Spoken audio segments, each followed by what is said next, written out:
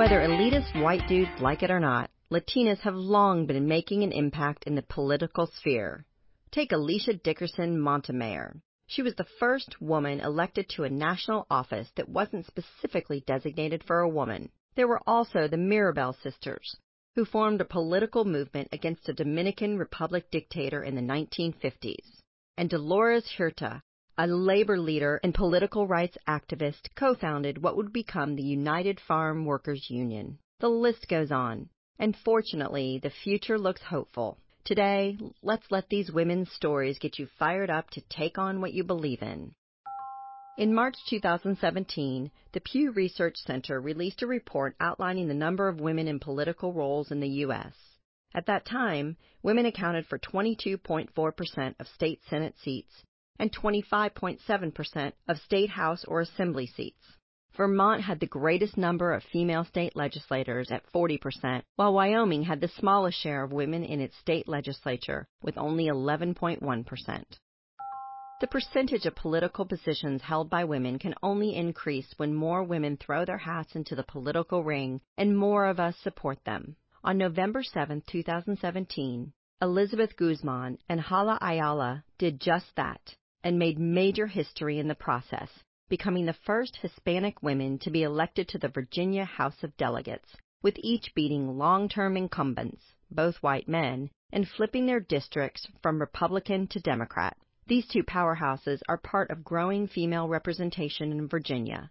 Women hold a record number of 28 of 100 seats in the Virginia House of Delegates, an increase of 17 from last year. Hala defeated her once unopposed rival by nearly 6 percentage points, and Elizabeth won by 9 points and increased voter turnout in her district by 72%. Despite their sweeping wins, Elizabeth and Hala don't come from a long legacy of politicians. Elizabeth relocated from Peru years ago as a single mother. She worked diligently in the fields of social work and public administration, with a focus on education. Her campaign platform included expanding family and health services and making those services more accessible in local schools. Hala's specialty is cybersecurity, but she's also a devout feminist, having founded her local chapter of the National Organization for Women and helping organize the historic 2017 Women's March on Washington. Her political aspiration is to reach a point of equal pay for equal work and to provide accessible and affordable health care for everyone. Many girls and women can relate to these devoted public servants.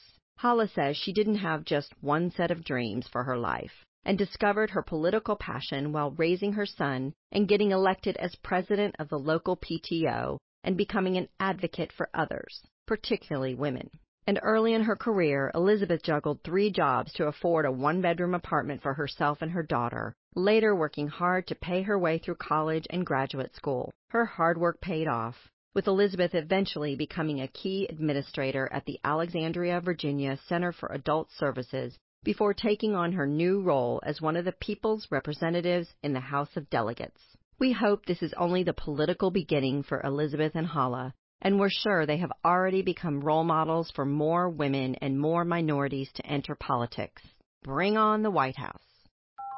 Today's quote comes from Senator Elizabeth Warren. What I've learned is that real change is very, very hard. But I've also learned that change is possible if you fight for it.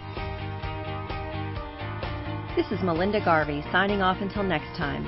Remember, ladies, empowered women empower other women. So share on the dot so more women can have a voice. Thanks for getting ready with us.